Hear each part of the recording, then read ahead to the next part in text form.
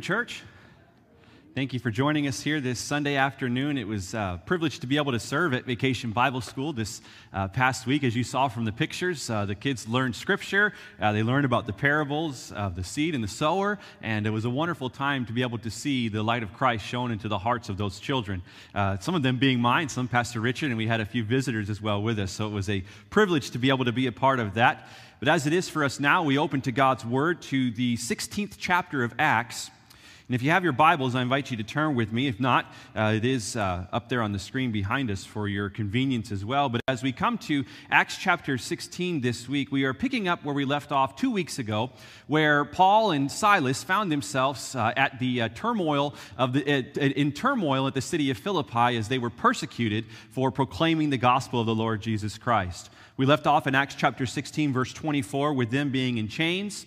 They were beaten and bloodied and bruised, and they were wondering what was going to happen to them as the magistrates and the council came back to reconvene the trial that took place just some few hours before they found themselves to be in that prison. Wondering how it was they were going to be able to respond to the persecution that they were faced with there in that city of Philippi. And so as we turn there today in Acts chapter 16, verse 25 to verse 34, what we see is the response that Paul and Silas give to both the persecution as well as to their persecutors. And in this, what we're going to learn of today is the valuable truth that all of us can take with ourselves as we are evangelizing to the lost around us. Knowing that there is going to be those who are repulsed at the gospel, there are going to be those who become incensed at us proclaiming the gospel. We can take these words that Paul and Silas give here in Acts chapter 16, verse 25 to verse 34 to heart, to be able to apply them when we face persecution as we share our Christian witness with the world surrounding us. And so if you haven't done so already, in Acts chapter 16 is where we'll be at today, starting at verse 25. And it says, "About midnight, Paul and Silas were praying and singing hymns to God, and the prisoners were listening to them. And suddenly there was a great earthquake, so that the foundations of the prison were shaken. And immediately all the doors were opened, and everyone's bonds were unfastened. When the jailer woke and saw that the prison doors were open, he drew his sword and was about to kill himself, supposing that the prisoners had escaped. But Paul cried with a loud voice, 'Do not harm yourself, for we are all here.' And the jailer called for lights and rushed in. And trembling with fear, he fell down before Paul and Silas. Then he brought them out and said, 'Sirs, what must I do to be saved?' And they said, 'Believe in the Lord Jesus, and you will be saved, you and your household.' And they spoke the word of the Lord to him and to all who were in his house. And he took them the same hour of the night and washed their wounds, and he was baptized at once, he and all his family. Then he brought them up into his house and set food before them, and he rejoiced along with his entire household that he had believed in God." Let's pray. Heavenly Father, we thank you for this blessed opportunity that we have to be able to come to consider your Holy Scripture. Lord, we know that in it we have the instructions that are needed for the daily Christian life. Lord, that you teach us, you train us, you equip us for the training up in righteousness, that we may be equipped, thoroughly equipped, perfect for every good work, even the work of evangelism. And so, Lord, as we come to this passage here now, I pray that you would equip us through your word to be able to be more faithful witnesses to the Lord Jesus Christ, to not shrink back or cower in fear at the possibility of persecution and evangelism, but rather to learn how to respond when persecution comes, both to the persecution as well as to our persecutors. In doing this, we know that we will be able to see a right harvest that you have brought about, as we see here happening today in the life of the Philippian jailer. And so, Lord, may you impart to us the words of life that we look at now here today from Acts chapter 16 through your Spirit. We pray these things in Christ's name. Amen. Richard Wurmbrand writes, in the year 1956, he had been in prison 8.5 years. He says he lost much weight, gained ugly scars, been brutally beaten and kicked, derided, starved, neglected, questioned, and threatened. He says none of this produced the results his captors were seeking, so in discouragement, they turned him loose. Again, I witnessed to hidden groups of the faithful, coming and going like a ghost under the protection of those who could be trusted. Eventually, the ceaseless interest of the police in my activities and whereabouts paid off for them. Again, I was discovered and imprisoned, this time for another 5.5 years. The year was 1555, and a man by the name of John Philpott, who was the son of a knight and an Oxford graduate, was faced with an ever-surmounting pressure to recant his faith in Christ and to return to the Catholic confession. Philpot was relieved of his duties and summoned to defend his views. He did this with conviction and intelligence through a series of 13 colloquies separated by various periods of prison and confinement. For several of these prison terms, he was not allowed books or pen, as if the absence of the tools of the mind would eventually bend him to recant and join the Queen's spiritual cadre. On the 14th examination, determined to finally rid themselves of John Philpot, his last interrogation had a stark simplicity about it. Whatever his reason for believing as he did, he could either recant or die. The year was 304 AD, and Albin was a believer in the Lord Jesus Christ who was facing the edict of the Roman Emperor Diocletian, which called for the murder of Christians. While staying at the house of a minister, he learned that the magistrates in that city were coming to arrest the minister. Albin, who was converted by this minister, took his place to go before the magistrates. Being brought before the magistrate as he was offering sacrifices to the pagan gods, Albin was ordered to be dragged before the pagan gods, being ordered to receive the same punishment the minister would have received if Albin had indeed become a Christian. Albin was then given the opportunity to recant his faith to secure his release. It is the record of Christian history that Christians have often been faced with the possibility of having to respond to persecution as they go about proclaiming the Lord Jesus Christ. In just these three examples that I have given to you, there are countless others that would show to us the realization that every single individual who faithfully witnesses to the Lord Jesus Christ is inevitably going to face persecution along the way. That it cannot be avoided, that these individuals who are proclaiming Christ are not often seeking it out, but nonetheless it just comes their way.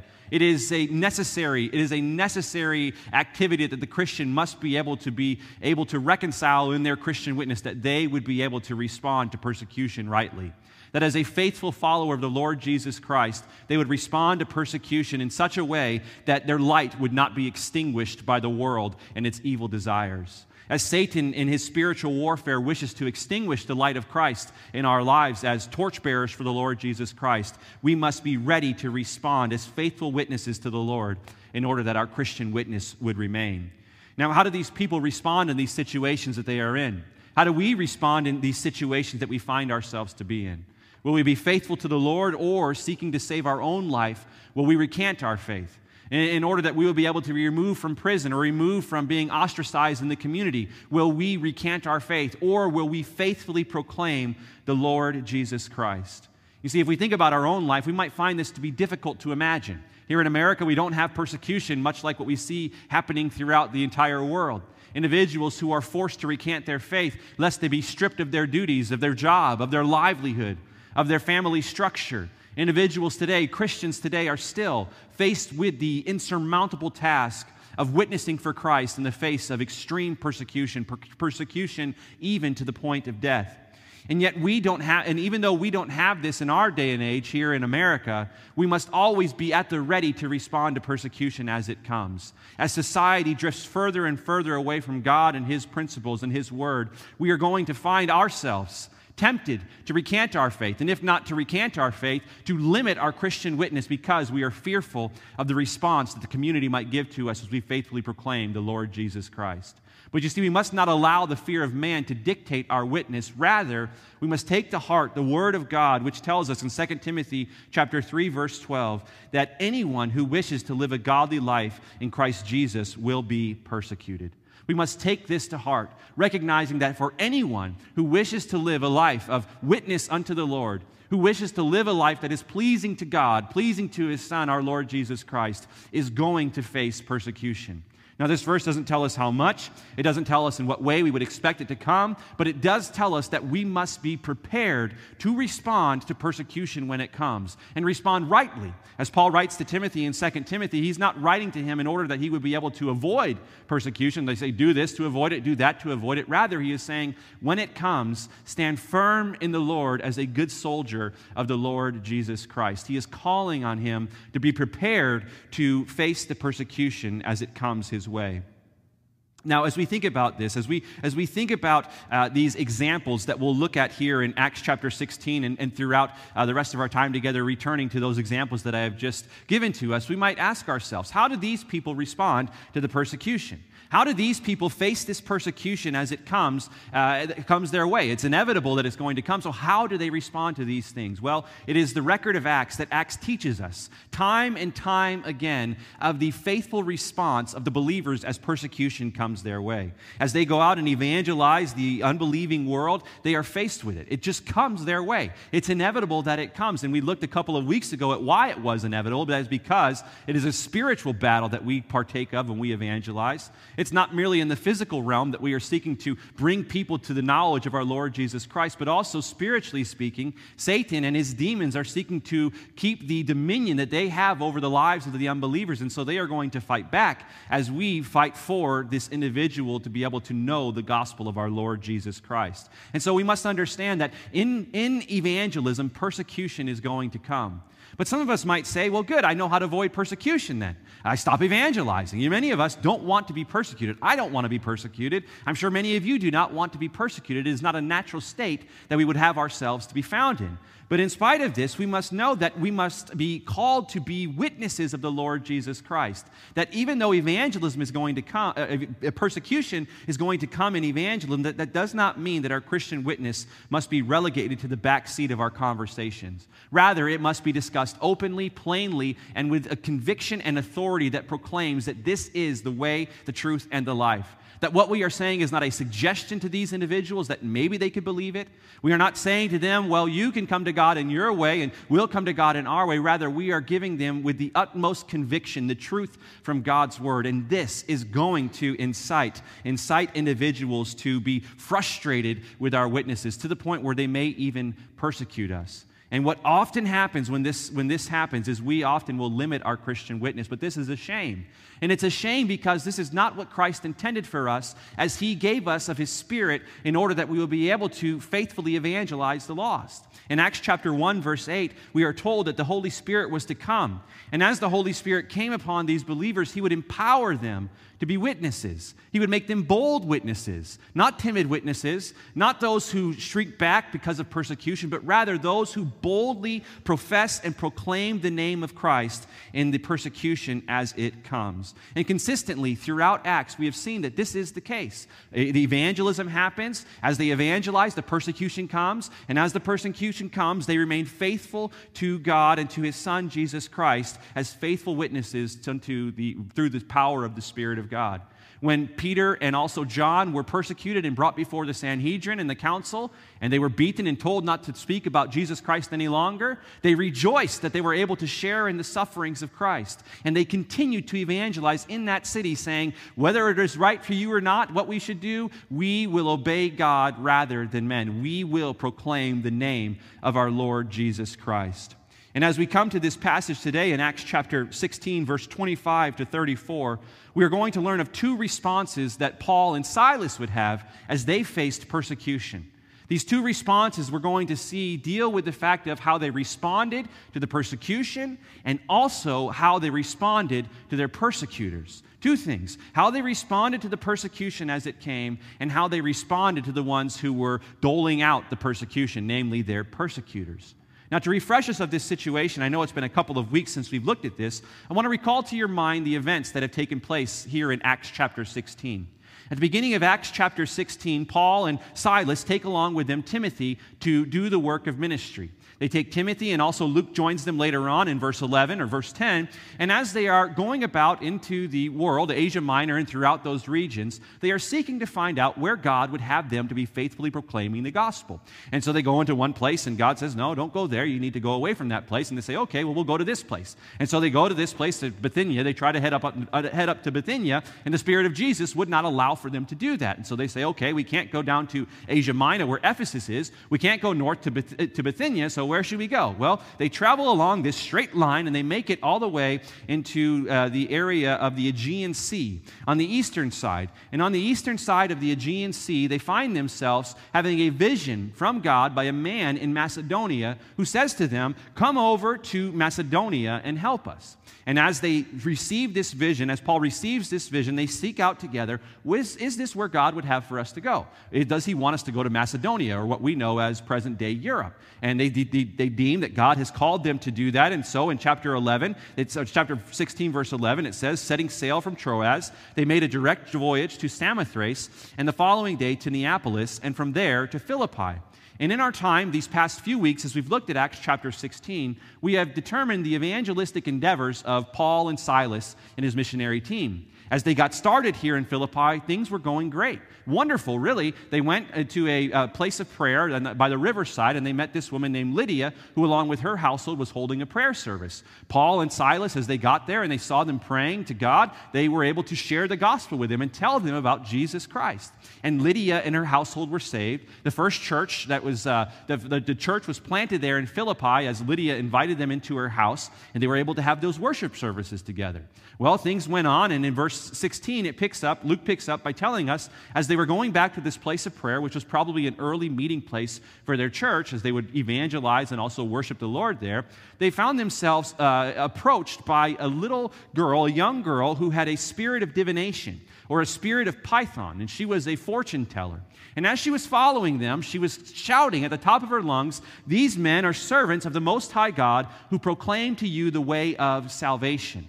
Now, we might think that, well, this is good. This is exactly what they're doing. But in reality, what was happening was this young girl was under the influence of the demonic oppression that she was under, and Satan was seeking to, by having this young girl say these things, infiltrate Christ's church, Christ's mission.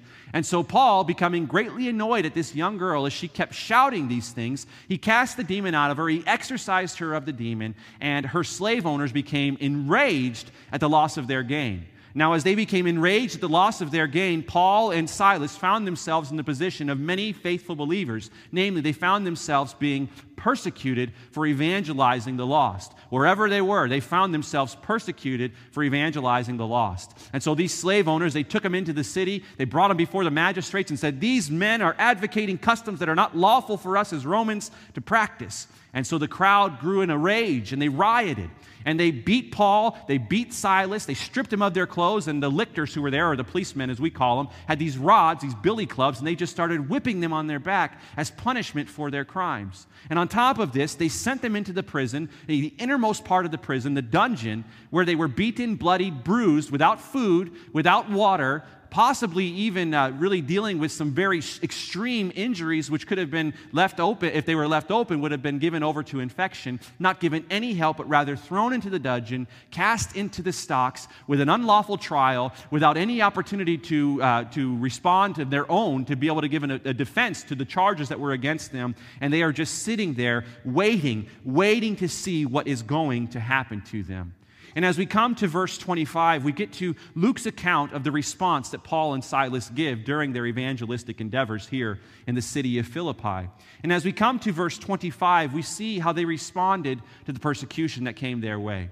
We initially see how they responded to the persecution as it came, and to refresh our minds, we look just to verse 25 to see their response to this suffering as it came to them. It says, "About midnight, Paul and Silas were praying and singing hymns to God."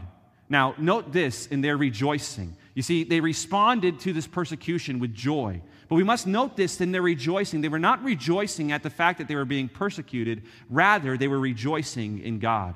It tells us here they were singing and praying, and they were praying and singing hymns to God. You say, how could this be? How could this be that they were in a terrible, terrible situation, and yet they are here singing and praising God? At this point at midnight, they are unable to sleep due to the extreme discomfort that would have come with them being placed in the stocks, being in excruciating pain, their back being bruised and cut open by the rods they were beaten with. How in the world could they be joyful in a situation such as this? And not only this, but also joyful in the Lord himself. How could they be joyful in this situation and also joyful unto the Lord? You see, this idea runs so contrary to the mindset of today, which has its worship of God dictated by its circumstances. We think that when times are good, we can praise God, but when times are bad, well, there's nothing left to praise God for. I ought to just have a pity party for myself, singing the blues, going around singing the blues like Louis Armstrong would sing, nobody knows the trouble I've seen, nobody knows but me. That is the reaction that we often have when we face trials, when we face persecution in our day-to-day life. We have a pity party before God and say, God, why me? Why have you allowed this to happen in my life? Why have you allowed this to happen to me? Look at these people are the ones who are wrong. These are the people that should be persecuted, not me. These are the people who should be in jail, not me. Why would you allow this to happen to me in my life? God, how could you allow for these things to happen to me in my life? That's often how we respond to persecution. That's often how we respond to trial. We blame God, or in the blaming of God, we flee from what God has called for us to do as being His faithful witnesses. But not Paul and Silas. Not Paul and Silas. You see, Paul and Silas, as we read of here, are not only praying to God, but also singing hymns. And you can say, well, I can understand them praying here.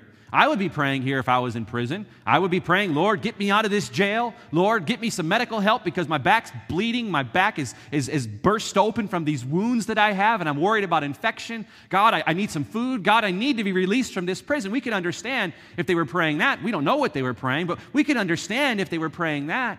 But they're praising God in this? How can they be praising God in a situation such as this? Well, you see, what Paul and Silas teach us is a valuable lesson here as it pertains to our worship of God. Though we can worship God because of the circumstances He has placed us in, our worship of God is not dependent upon our circumstances. Our worship of God is not dependent upon our circumstances, which are constantly changing. And the reason for this is because even in our circumstances, no matter what circumstances we find ourselves to be in, God remains the same. If we are in persecution, if we are in trial, if we are in suffering, or if we are in blessing, if we have all things going well for us, God has not changed. Therefore, God is still worthy of our worship and of our praise. You see, in our times of trouble or our times of blessing, He does not change. And so you say, well, how could they respond to this persecution with joy unto the Lord? Well, because they knew God had not changed. God did not change. The same God who had called them there back in Acts chapter 16, verse 6 to 10, where God gave them the vision of the man in Macedonia, the same God who gave them safe travel to get into Philippi, the same God who gave them the opportunity to be able to proclaim the gospel to Lydia and her respond in saving faith to the gospel as it was proclaimed, this same God has not changed from who He was just some few days prior to this. God remained the same, and therefore God was worthy of their praise. As Isaiah chapter 40, verse 28 says, "Have you not known? Have you not heard? The Lord is the everlasting God, the creator of the ends of the earth. He does not faint or grow weary. His understanding is unsearchable."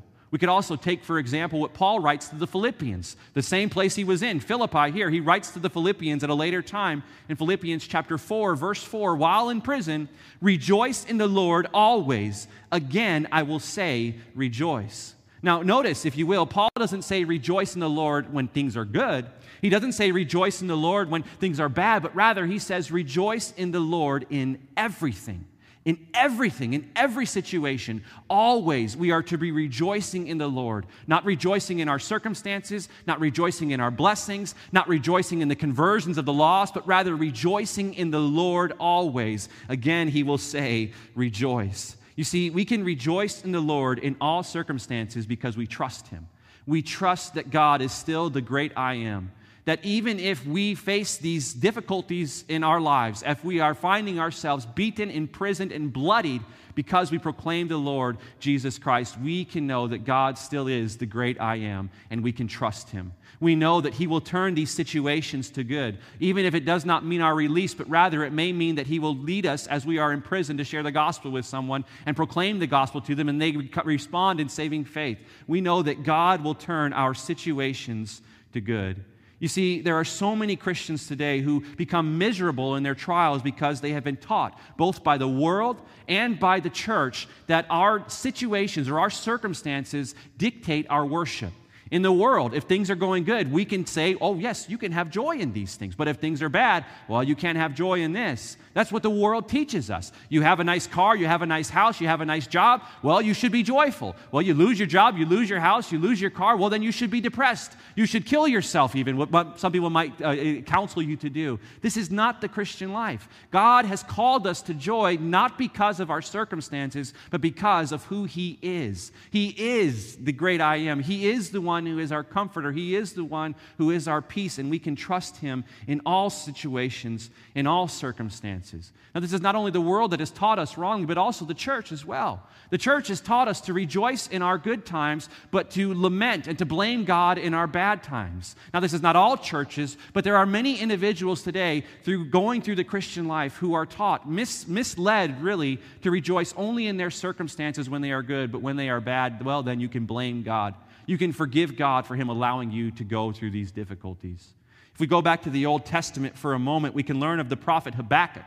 And Habakkuk was one of the minor prophets, and he was prophesying during a time when Israel was rejecting God. When God's people were rejecting God, and God prophesied unto Habakkuk and told him that because of their rejection of God, He was going to send them into captivity at the hand of the Chaldeans. And Habakkuk grew weary from this. He said, God, how can you do these things? God, how can you allow this suffering to happen to your own people? His lament to God coming out clearly in Habakkuk chapter 1, verse 13, saying, you who are of purer eyes than to see evil and cannot look at wrong, why do you idly look at traitors and remain silent when the wicked swallows up the man more righteous than he?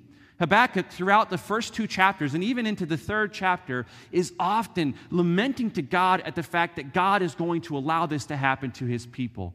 He is saying, how can I praise you, God, because of the fact you're allowing me to do this? How are you still a good God allowing for these things to come? How are you a good God when you are going to allow everything that we know, everything that we've had, everything that we could ever proclaim to be ours? How can you be a good God when all of these things are going to be destroyed and we are going to be taken into the captivity of the Chaldeans or the Babylonians? How in the world can God do these things? Well, as Habakkuk learned to trust God, knowing that the righteous shall live by faith, in the final words that Habakkuk writes in Habakkuk chapter 3, verse 17 to 19, we read these words of Habakkuk understanding what the worship of God ought to be coming from, where his worship of God could come from. He says, though the fig tree should not blossom, nor fruit be on the vines, the produce of the olive fail, and the fields yield no food, the flock be cut off from the fold, and there be no herd in the stalls, yet I will rejoice in the Lord. I will take joy in the God of my salvation. God the Lord is my strength. He makes my feet like the deer's. He makes me tread on high places. You see, Habakkuk realized something. He realized what Paul and Silas and what many faithful believers in the Lord Jesus Christ have realized. God does not need to be worshiped by the circumstances He places us in. Rather, God is to be worshiped because He alone is worthy of our praise. And so this is what we see Paul and Silas doing here. They are praising God, rejoicing in Him always. And you say, why? How can I get to this point? How can I get to this point where I can, like Habakkuk, where I can, like Paul and Silas, rejoice in the Lord even as I face persecution? Well, we must know our God. We must know who our God is. We must know that He is the one who will turn all things bad to good, that He will use the evil of man, the evil that man intended to destroy us, to good, to bring about glory from these things. We can trust in God to fulfill His perfect plan of redemption for all of mankind. And if that means part of His plan is us suffering, we can trust Him in that, knowing that He does not change, even in the sufferings. As we looked earlier in Acts, if you were with us many months ago now, in Acts chapter 4, in Acts chapter 5, in Acts chapter 8, in Acts chapter 10, or Acts chapter 9, in Acts chapter 12, when the church was persecuted for their witness in the Lord Jesus Christ, God always turned it for good. God always used it to strengthen His church. And so Paul and Silas, though they were sitting there in that prison, beaten, bloodied, bruised, wondering if they were ever going to be able to be freed from the chains that they were in, they praised God because they had joy in Him, not in their circumstances. Now, can we say the same? Do we realize, like Paul and Silas,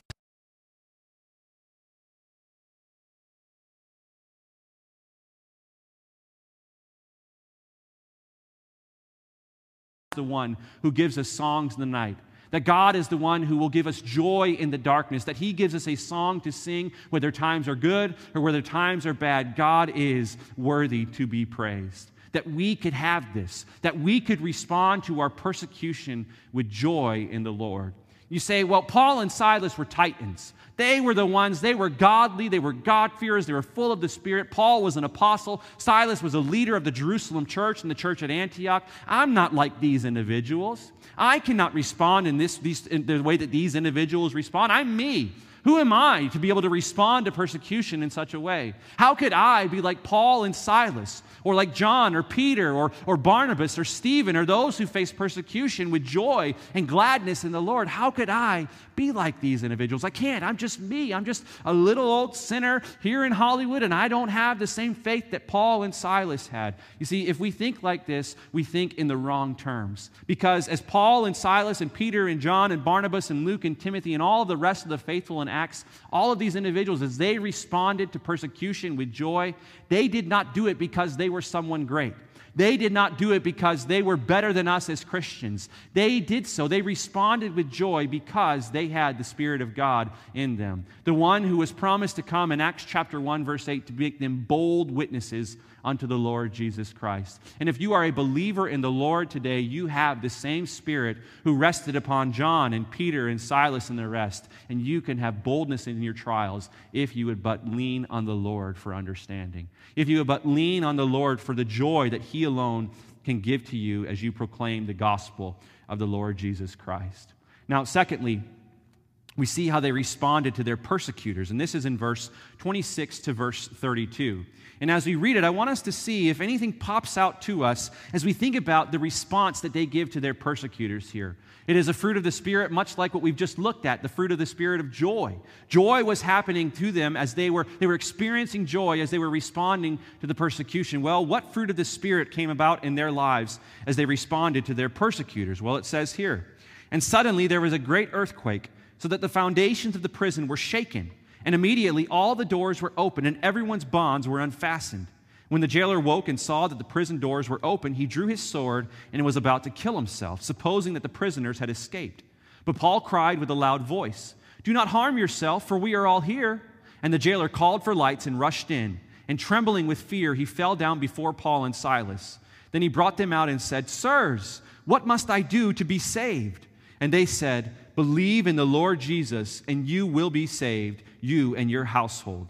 And they spoke the word of the Lord to him and to all who were in his house." You say, how did they respond to their persecutors? They loved their persecutors. How did they respond to the one who had them in chains? They loved their enemy as the Lord Jesus Christ called for them to do. And so not only are we to have joy in our persecution, but we are to respond to our persecutors with love, specifically the love of Christ. Now, the persecutor here was the Philippian jailer. And you say, well, there were other people who persecuted him there back in Acts chapter 16, all the way to verse 24, leading up to where we are here now in verse 25 and onward. There were other people who persecuted them. Why don't we know about how they responded to them? Well, the Word does not tell us. But what the Word of God tells us here from verse 26 on to verse 32 was that God gave Paul and Silas a divine opportunity to be able to respond to their persecutor with the love of Christ in order that they would be able to in turn proclaim the gospel message to him.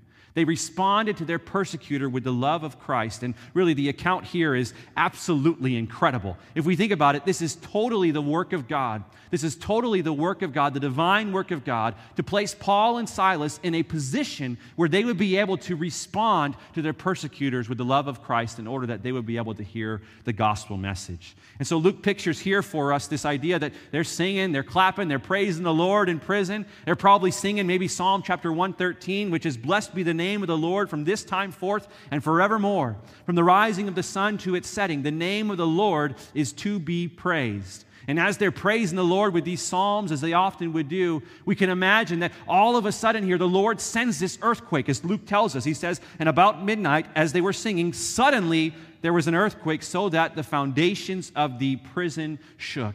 There was an earthquake. There was a theophany, as the scriptures call it. God reigned in that place. He shook the earth in such a way that all of the prison doors were violently sprung open, and also their chains, which were more than likely fastened to the prison walls, which probably would have been in a hillside or a cliffside. They were fastened in there. All of their chains were become loosed, and they were able to be freed from the prison that they were in. They were freed from their bondage. Paul and Silas were praising the Lord, and you would think, well, God, you freed us from prison, so we need to get on with ourselves. We need to get out of here. But no, Paul and Silas did not respond in that way. Rather, as we will see, they waited for the jailer to come because they saw it as an opportunity to be able to proclaim the gospel message to this individual. Sometimes, as earlier we saw in Acts chapter 4, when God breaks open the prison doors, it means for us to escape.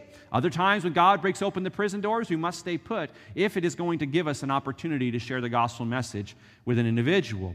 But you see, as we see here from Luke in verse 27 all the way to verse 29, this spelled terrible news for the jailer. This was terrible for the Philippian jailer because the Philippian jailer was responsible to his prisoners with his life. He was responsible to his prisoners with his life. If his prisoners got away and they were not recaptured, the jailer would have to respond to the same punishment that the criminals would have had to respond to. And so that namely meant his life was at stake. And so it's no surprise that we read of in verse 27 that when the jailer woke and saw that the prison doors were open, he drew his sword and was about to kill himself. He immediately reached for the dagger that he would have kept on his person. It's a small sword is what it says in the Greek. And he was getting ready to just stab himself right in the heart or slit his throat, however he was going to kill himself. He was at a loss. He knew his life was over, or at least he thought his life was over because he had looked into the prison and did not see Paul and Silas and the rest of the prisoners there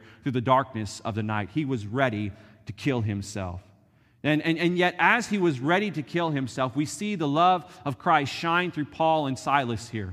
We see the love of Christ shine through Paul and Silas here as they can see the man through the darkness. They probably see his shadow there as he's looking down into the prison with the dagger up ready to stab himself. And Paul and Silas shout out, "Do not harm yourself, for we are still here."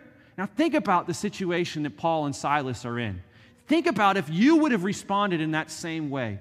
Think about the position that the Philippian jailer had just put them in. He did not care for them. He could have cared less what have happened to them. And now Paul and Silas are in an opportunity where they are able to save this man's life by saying to them, "No, don't kill yourself. We're still here. The jailer, you don't need to kill yourself. No one is left. We are right here with you. We are right here." You see, thinking about this relationship that this man had with Paul and Silas just some few hours before, this jailer had thrown them into the prison. Now remember the condition that they were in. They were beaten with the rods. They were bloodied. They were bruised. They had not eaten. They were given an unfair trial. They were not able to respond to the trial that was against them. And on top of all of that, the jailer placed them in the stocks. Now, the stocks that they placed them in are much different from today's stocks. The stocks you place in now, you think about it, your head's in there and your arms are in there, and it's probably not too comfortable, but it's not that uncomfortable, and you're just waiting there till you're released from them. These stocks were much more difficult to endure.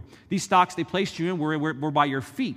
And the Romans had created them in such a way that they were able to spread them out in such a way that it would cause extreme discomfort, almost putting people in a split-like position in order that they would not be able to remove themselves from the prison, but also to keep them in extreme discomfort as they were awaiting their trial day to come. Paul and Silas were in a terrible, terrible position. And this is the position that the jailer had left them in. And on top of all of this, not only did the jailer put them in the position that they were in, he didn't even care about the position they were in, because as we read in verse 27, he was knocked out prior to the earthquake waking him up. He did not lose sleep over what they were going through. He could have cared less if they died there in that prison that night. He could have cared absolutely less about anything that would have happened to these individuals.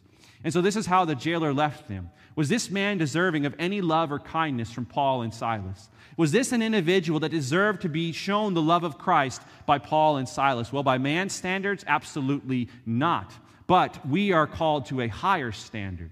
We as believers are called to a higher standard, namely the standard of God Himself. As Jesus called for us to do in Matthew chapter 5, verse 44, "But I say to you, love your enemies and pray for those who persecute you."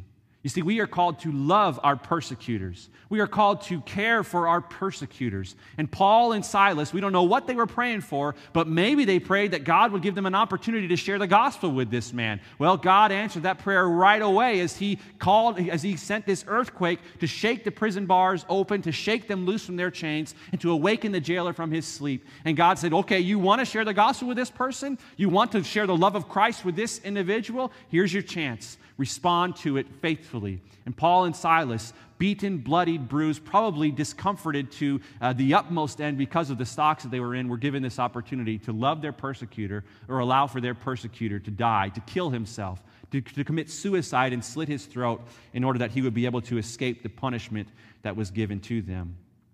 And so we see here Paul and Silas showing the love of Christ to this man in two ways. In the first way, it was shown in the fact that they met his physical needs. They met his physical needs. Here was this man about to kill himself. He needed to be saved from imminent death. And Paul, witnessing all of this, could have said nothing. He could have let the man kill himself. After all, he probably deserved it. But Paul shouts out and says, "Do not harm yourself, for we are still here."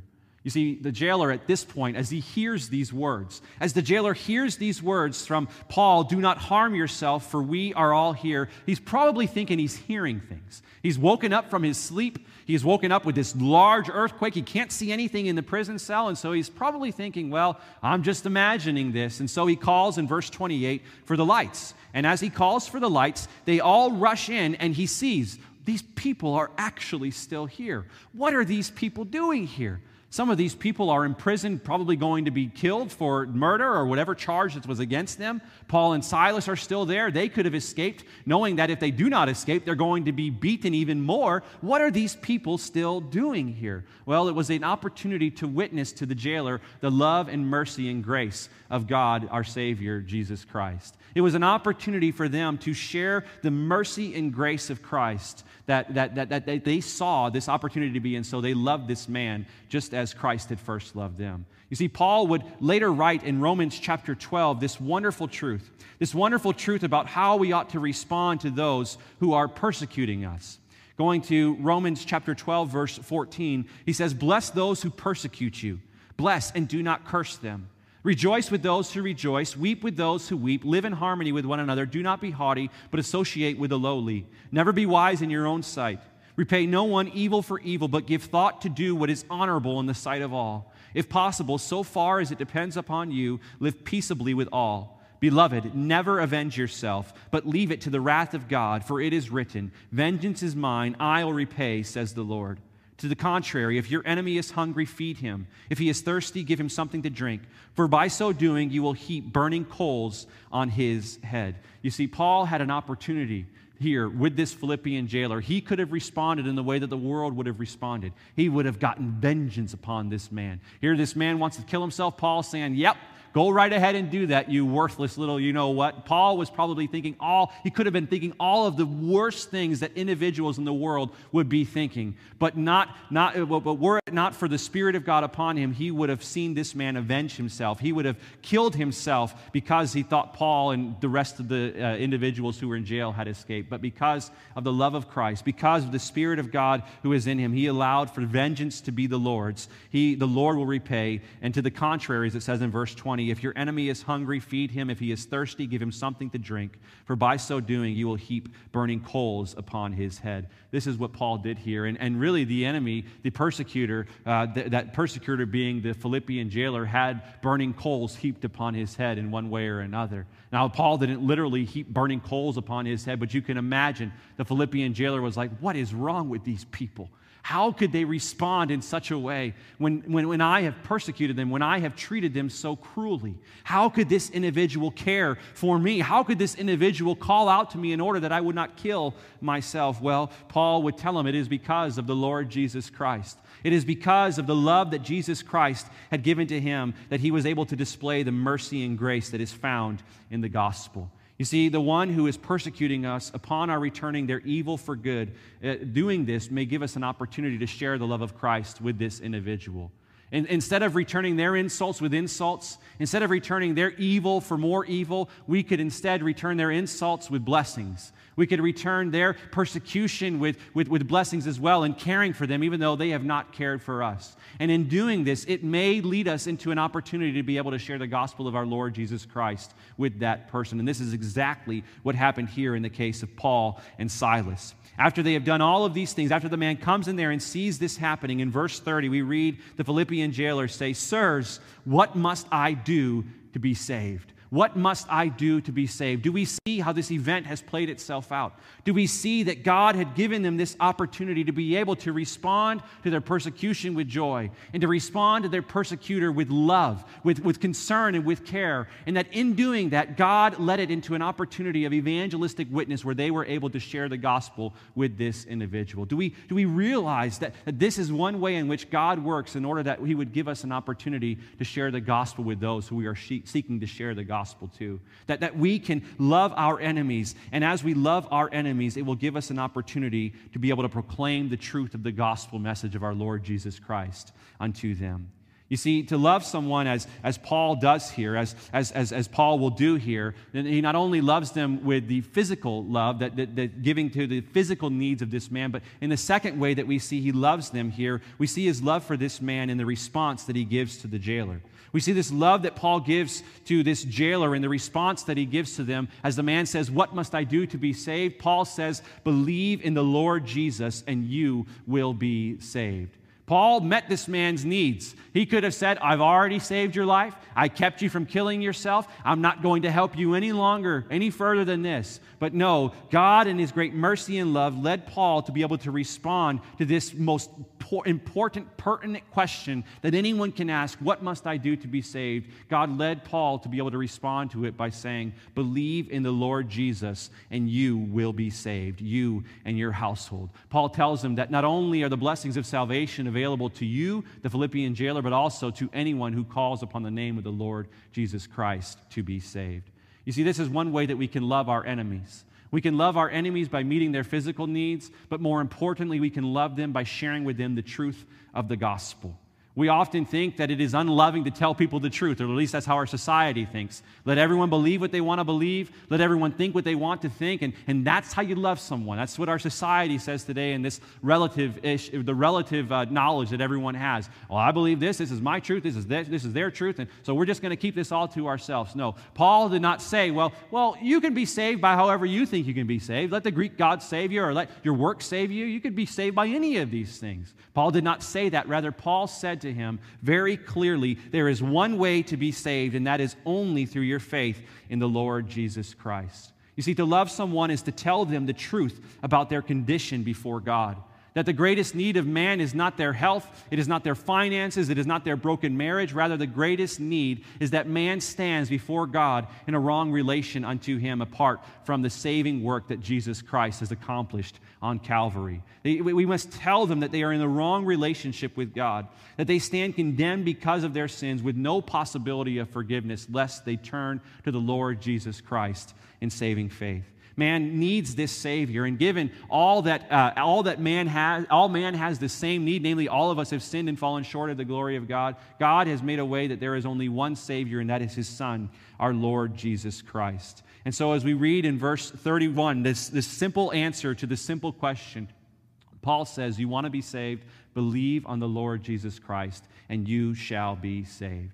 You see, as we think about this contrast that is given to us here between Paul and the Philippian jailer, a few hours ago, the Philippian jailer could have cared less about Paul and his injuries, Paul and his really wounds that he has and the hunger that he has. But here and now, Paul, knowing the condition that this man had left him in, rather than saying, well, you're going to get what you deserve as you stand before God, rather gives them the life-saving knowledge of the gospel of the Lord Jesus Christ. And as verse 32 tells us, he went on to proclaim to this man the message of the Lord in full detail in order that this man, upon his faith in Jesus, would be saved from his sins. You see, as I mentioned once more, love is not merely meeting people's physical needs, but rather their spiritual ones. And if we leave anyone without sharing the message of the gospel, we fail to love them in the way that Christ has first loved us. You see, it's easy for us to share the gospel with people who meet our needs, with people who we care about, with people who fit the mold that we think is necessary for one to be able to believe the gospel by. But the reality is God has called us to share the gospel to whomever it is that He places in our paths. It is not only to those who treat us with kindness or those who place us in a position to share the good news with them, but rather it is to anyone. Let anyone who calls upon the name of the Lord Jesus Christ be saved. And whether they are our enemies or our friends, we must allow for them to call upon the name of the Lord to be saved. We must take the time that is necessary to impart to them the truth of the gospel of our Savior, Jesus Christ. You say, how do I get to this point where I can love like Paul loved? How do I get to this point where I can even share the gospel with my persecutors? Well, it goes far beyond looking to Paul. It goes far beyond looking to Silas, because the love that Paul showed this man here is nothing compared to the love that our great God has shown to us in His Son, our Lord Jesus Christ. Romans chapter 5, verse 8 says, "But God shows His love for us in that while we were still sinners, Christ died for us." Now, just as the jailer was undeserving of Paul's love, so also was Paul undeserving of the love that Christ had given to him. But Christ reached down and saved Paul. Christ has reached down and saved us being undeserving of His love. And Christ reached down and not only told us of our sinfulness, not only told us that we have sinned and fallen short of His glory, but He also gave us a way out.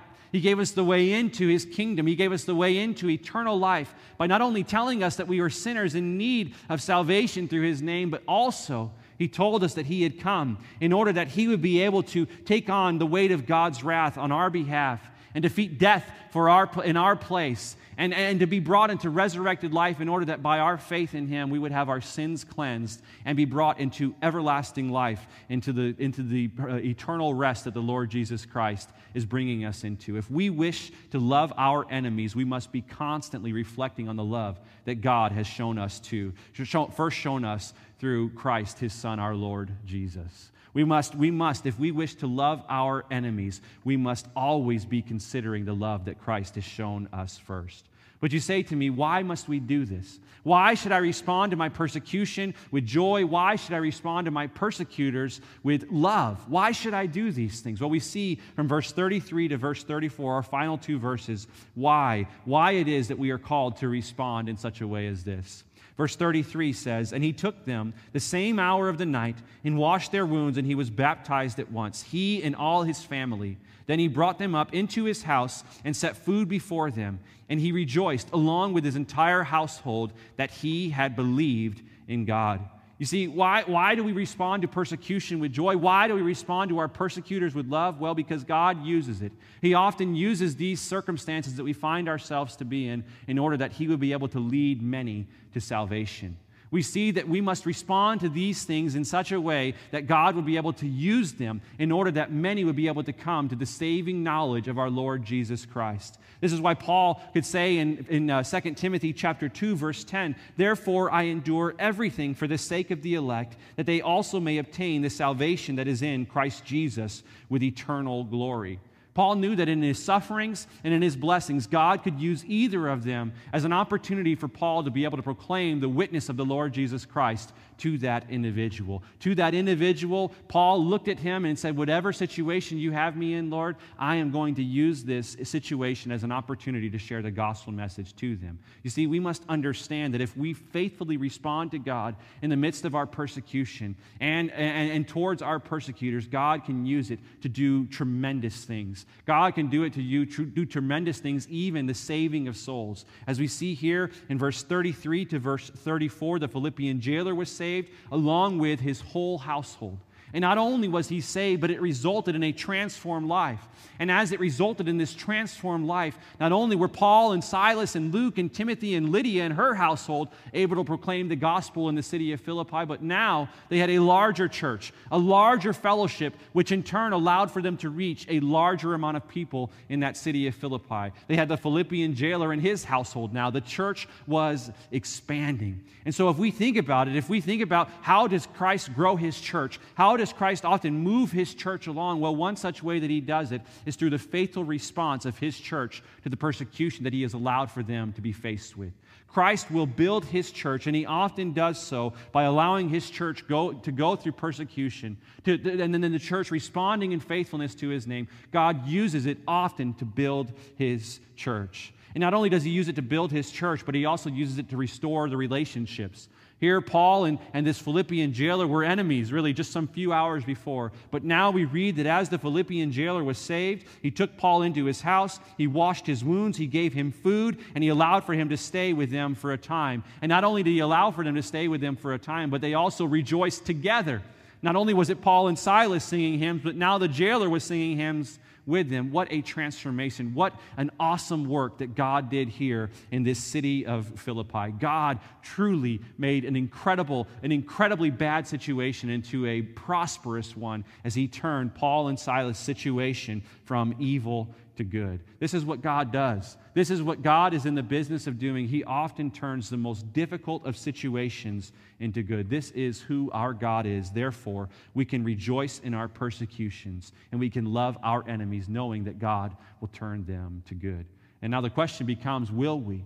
Will we, upon responding to our persecution and persecutors, will we respond in the same way that Paul and Silas have done? Or will we be like those who are in the world today, who when they face trials, who when they face sufferings, allow themselves to become a hermit of a man or a hermit of a woman, fearful of facing anything because they're worried about what might happen next to them? Will we be like those in the world, or will we be like those who have been called to faithful witness unto the Lord Jesus Christ, knowing that Christ will do his work in the building up of his church, even if it means we have to suffer for a time for Christ's purposes to come about? Now, I want to close with a bit of encouragement to you. I want to close with a bit of encouragement to you to show to you that the same God who equipped Paul and Silas to face their persecutions with boldness, to face their persecutions with joy and gladness, is the same God who is at work today. He is the same God. He is still working through the midst of his believers in order to equip them to respond with joy and love for their enemies in the midst of the persecution that they are undergoing. And in the beginning, I mentioned 3 stories for you. 3 stories, one of Richard Wurmbrand, one of John Philpott, and one of a man back in the year AD 303. These are 3 tremendous stories that I left off telling you about how they were left with this opportunity to respond to their persecutors. I left us with wondering, how would they respond to these things? How would they respond to the call to recant their faith? How would they respond to the call to give up their faith in order to save their own lives? Well, one such example I have before you today is about the man by the name of Richard Wurmbrand. This movie that we're going to be watching in a couple of weeks, Tortured for Christ, is about Richard Wurmbrand. And in his writing, in a documentary about his life, or in a book that he wrote about his life, he writes about how he responded to the persecution that he was faced with, how he responded to it with joy and gladness and love for his enemies, and saw God do tremendous things as a result of his faithful response to the persecutors. And I have the book here.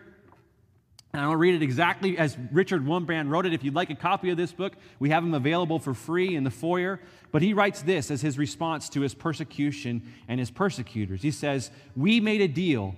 We preached, and they beat. It was strictly forbidden to preach to other prisoners, as it is in captive nations today.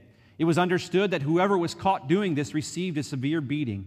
A number of us decided to pay the price for the privilege of preaching, so we accepted their terms. It was a deal. We preached, and they beat us. We were happy preaching, they were happy beating us, so everyone was happy. The following scene happened more times than I can remember. A brother was preaching to the other prisoners when the guards suddenly burst in, surprising him halfway through a phrase. They hauled him down the corridor to their beating room. After what seemed an endless beating, they brought him back and threw him, bloodied and bruised, on the prison floor. Slowly, he picked up his battered body, painfully straightened his clothing, and said, 'Now, brethren, where did I leave off when I was interrupted?' He continued his gospel message. 'I have seen beautiful things. Sometimes the preachers were laymen, simple men inspired by the Holy Spirit who often preached beautifully. All of their heart was in their words, for to preach under such punitive circumstances was no trifling matter. Then the guards would come and take the preacher out and beat him half to death. In the prison of Gerla, a Christian named Grecu was sentenced to be beaten to death. The process lasted a few weeks, during which he was beaten very slowly. He would be hit once at the bottom of the feet with a rubber club and then left. And after some minutes, he would be again hit. After another few minutes again, he was beaten on the testicles. Then a doctor gave him an injection. He recovered and was given a very good food to restore his strength, and then he was beaten again until he eventually died under this slow, repeated beating. One who led this torture was a member of the Central Committee of the Communist Party, whose name was Rek. During the beatings, Rek said something to Grecu that the communists often said to Christians. You know, I am God. I have power of life and death over you. The one who is in heaven cannot decide to keep you in life. Everything depends upon me. If I wish, you live. If I wish, you are killed. I am God. So he mocked the Christian. Brother Grecu, in this horrible situation, gave Rek a very interesting answer, which I heard afterward from Rek himself. He said, you don't know what a deep thing you have said. Every caterpillar is in reality a butterfly if it develops rightly. You have not been created to be a torturer or a man who kills. You have been created in the image of God with the life of the Godhead in your heart. Many who have become persecutors like you have come to realize, like the Apostle Paul, that it is shameful for a man to commit atrocities, that they can do much better things, so they have become partakers of the divine nature. Jesus said to the Jews of his time, ye are gods. Believe me, Mr. Rek, your real calling is to be godlike, to have the character of God, not a torturer. At that moment, Rek did not pay much attention to the words of his victim, as Saul of Tarsus did not pay attention to those of the beautiful witness of Stephen being killed in his presence. But those words worked in his heart, and Rek later understood that this was his real calling. Rek became a believer in the Lord Jesus Christ. And there are countless other examples that he tells of in his book. He tells of these times when he responded to the persecution and the persecutors with joy and with the love of Christ, and he saw God do a tremendous work through it. And so we are left with this question: can we respond in the same way? Though we may not be persecuted in the same way that I've read to you or in the same way that is shown to us in Acts chapter 16, but in the event that persecution comes, can we respond with joy in the moment and also love towards our persecutors? Can we respond in this way knowing that we cannot always be sure how God will work out our situation, but rather knowing that God is good in all times and in all things, and we will trust Him even when we don't understand why He is allowing for us to go through these things? Can we respond in faith as Habakkuk has done? As I have read, though the fig tree should not blossom, nor fruit be on the vines, the produce of the olive fail, and the fields yield no food, the flock be cut off from the fold, and there be no herd in the stalls. Yet I will rejoice in the Lord. I will take joy in the God of my salvation. God the Lord is my strength. He makes my feet like the deer's. He makes me tread on my high places. Can we, as the faithful, respond in faith to our great God, knowing that in spite of the circumstances, in spite of the suffering, God is good and His love endures forever? Church, we must understand we serve an awesome God, and we are called to live for Him today. May we do that by the power of His Spirit who dwells upon us. Our Heavenly Father, we thank You for this day that You have blessed us with, to be able to open Your Word and to be able to consider before us the example of Paul and Silas, who were really beaten for their faith, who were imprisoned for their faith. But yet even in this imprisonment, it did not hinder their witness. Rather, their witness was able to go forward, to really go forward with a boldness that is unmatched, a boldness that is only given through the power of the yielding unto Your Spirit, Lord, trusting in You, trusting in Your ways, trusting in the plans that You have before us. Lord, may we, as Paul and Silas and the rest of Your faithful have always done, may we respond to persecution with boldness, with joy and gladness. And may You also give us the strength to love those who persecute us, as we know how difficult of a task that is before us. But we know that in Your strength we can do that. And so, Lord, we ask that You would give us power to be able to respond to our persecutors this week with the love of Christ, in order that by our response we may be able in turn to share the gospel message with them. We pray these things in Christ's name. Amen.